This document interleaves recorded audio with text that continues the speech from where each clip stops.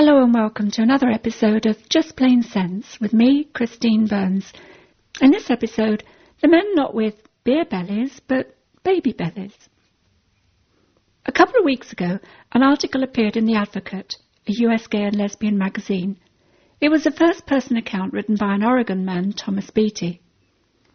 To look at him, Beatty looks just like, well, any other American man, I guess. He's got a beard, muscular limbs, deep voice, all that man stuff. The difference is that his bulging belly isn't an all-American beer gut, but the outward sign of what's been growing now for 9 months in his uterus. And yes, I did say uterus. For, as Thomas explained, he's pregnant. And he's pregnant for the simple reason that his legally married wife can't have children herself. Now, how many wives have jokingly told their husbands that they'd have a family if he could be the one who did the hard bit? In Thomas and Nancy's case, of course, it was no joke. They'd been married for 10 years. To neighbours in the quiet Oregon logging community where they live, they're just another ordinary heterosexual couple. There was no need for anyone to know that Thomas had a transsexual background. And, in the normal run of things, the two would have planned for Nancy to do the childbearing, using donor sperm by one means or another. Other couples do this all the time, whether officially through fertility clinics or unofficially with an ovulation calendar and a turkey baster. But you see, 20 years ago, Nancy had needed to have a hysterectomy as a result of severe endometriosis, so she couldn't conceive herself. Now, a couple in Tom and Nancy's position would be very unlikely to succeed in adopting a child. The false, negative beliefs about transsexual people make that a very difficult proposition even in Britain. In redneck Oregon, the prospects would be utterly zero. So, caught between the strong human desire to have a family and the absence of any other viable options, Thomas made the decision to offer the womb he still possessed to bring a dearly wanted child into the world. In the normal run of events, that kind of generosity would be readily applauded. We've all read cases of mothers, sisters, and even total strangers donating eggs or even the use of their womb for 9 months to overcome another woman's inability to conceive or carry a child herself. Most of us don't need it explained why people do these things. The desire to bring children into the world and bring them up in a loving relationship is accepted as an axiom of humanity. The assumption we all share this instinctive urge is so strong, in fact, that even today, women and couples report feeling pressure from society if they don't have children. Questions are asked, fingers are pointed, relatives express profound disappointment. Thomas and Nancy's desire to have a family, therefore, ought not to require more explanation than that, except that I'll add, of course, that it's also an enshrined human right, too.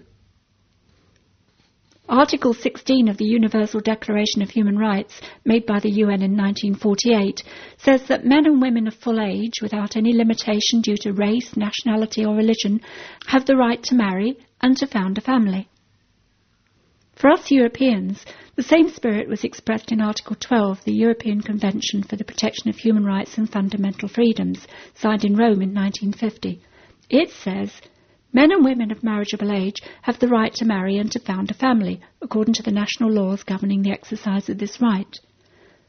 And just before you speculate whether these expressions are meant to include families in which one partner is transsexual, then 2 decisions of the European Court of Human Rights are worth noting.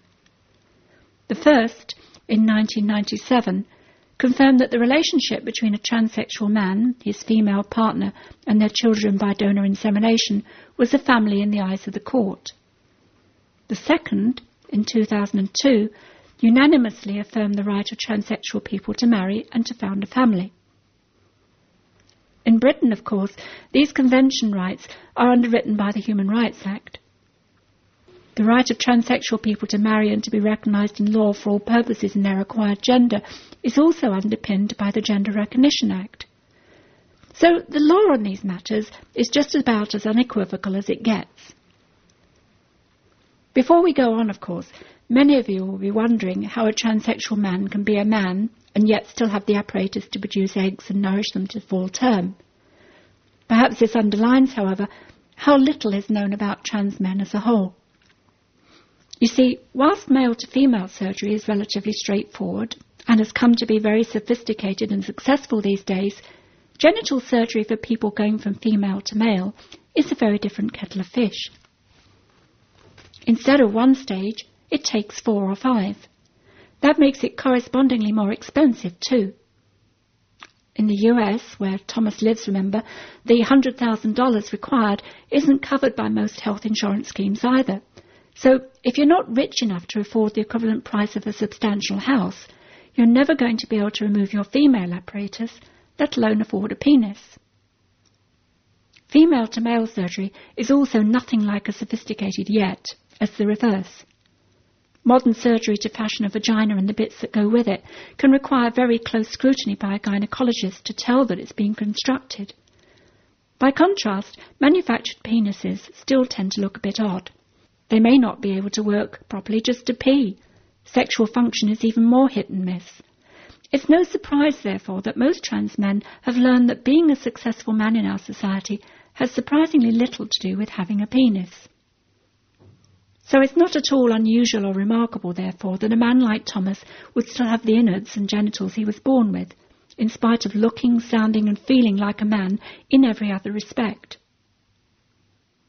For that reason, it's also not surprising to learn that Thomas is not the first trans man to have conceived and carried a child in his belly. In June 2000, the US magazine Village Voice carried the story of Patrick Calivia and Matt Rice, 2 men living together, both of whom had been born as girls, and cradling the 8-month-old son which Matt had carried. And in the week that I'm writing and recording this piece, the papers in Britain have unearthed the similar case of a 39-year-old businessman, Sam Moore, who conceived and gave birth in the UK. According to the same newspaper, it's believed that, worldwide, there have been at least a dozen other cases overall. One thing that these men tend to have in common is the reports they give about the hostility or indifference of medical personnel they encounter. Moore describes, for instance, NHS antenatal staff refusing to talk or even look at him. Thomas Beattie also describes going through 9 separate doctors to try and get pregnant with clinical assistance before resorting to DIY means. None of this is surprising, given the kinds of reception which trans men often report from other clinical encounters. The film Southern Comfort documents the death of Robert Eads, a trans man who died from cervical cancer that doctors in the southern US refused to treat. A trans man in the UK recently reported the horrifically disrespectful way he was treated when he had to go into an NHS hospital for a hysterectomy. You see, doctors aren't even keen to remove these organs from trans men when it's clinically necessary. As a society, we can't therefore be too precious about what trans men do as a result of having them. Watching debate about these cases in the last week or so, in the US and in the UK, has certainly been interesting.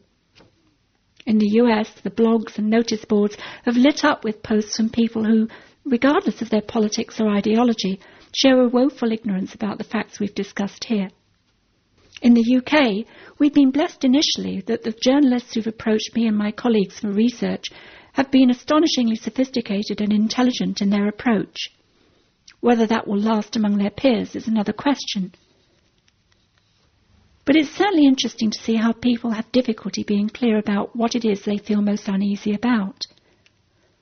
Is it the question of a man having a baby?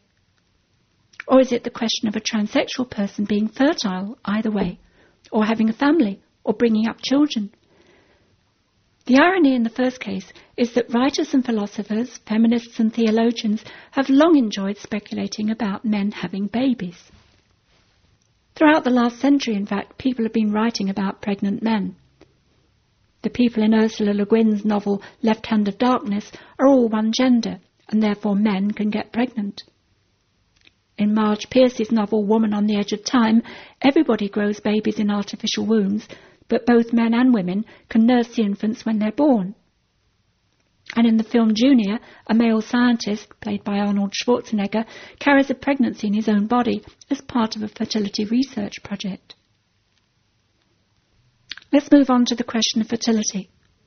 When it comes to the question of transsexual people being fertile, then, in any other contexts, the ideas put forward would send shivers down the spine.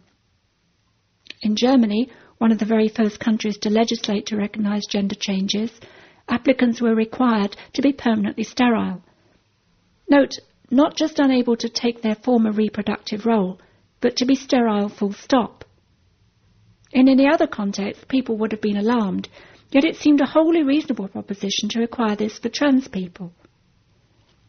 Fortunately, Germany's model wasn't followed by any of the dozens of other states that now legally recognise a change of gender. Yet when the Gender Recognition Act was debated in Parliament in 2004, there were still people prepared to stand up and call for such a requirement, or to insist that rights could only be claimed in return for mandatory surgery. Those voices didn't win, fortunately. Parliament realised the unacceptable nature of stipulations of those kinds. We therefore have an act in Britain which recognises that someone can be a man or a woman without genital surgery, if there's a good reason why. And there's no talk of denying people the right to passing on their genes, having babies, or bringing up children by any means possible. And what about those children? Well, for decades, trans people used to be advised that the cure for the way they felt was to go and marry and have children. So we have lots and lots of examples of children with one and sometimes two parents who are trans, and all the evidence points to them being happy and well adjusted. Some might argue that such children might be the butt of teasing or bullying at school. Well, unfortunately that happens. Children get bullied when they have a single parent. They get bullied when their parents are different colours. They survive family breakups and acquiring stepfathers or mothers. They survive having parents in prison. They survive abuse. Children are resilient, and the thing that matters most is not what your parents are, but the fact that they are there, and the knowledge that they love and care for you. As for the school situation, well, bullying is wrong, whatever the reason. The solution isn't to prevent children having trans parents, but to deal with the bullying. Full stop. Trans parentage inevitably raises lots of questions, but I hope you'll see from this discussion that the best way to deal with those is to start from the basis of facts rather than supposition and hysteria. And if all else fails, well, as always, those handy human rights principles are a good basis to start from. The last word on this comes from one of those US bulletin boards that I mentioned at the outset, though. One of the correspondents there asked what kind of maternity clothes a guy like Thomas Beattie should wear over his bump. The answer, from another correspondent, a woman, was disarmingly simple. The same kind of shirt all men wear when they've got a pot belly. Difference is, Thomas's belly will get small again.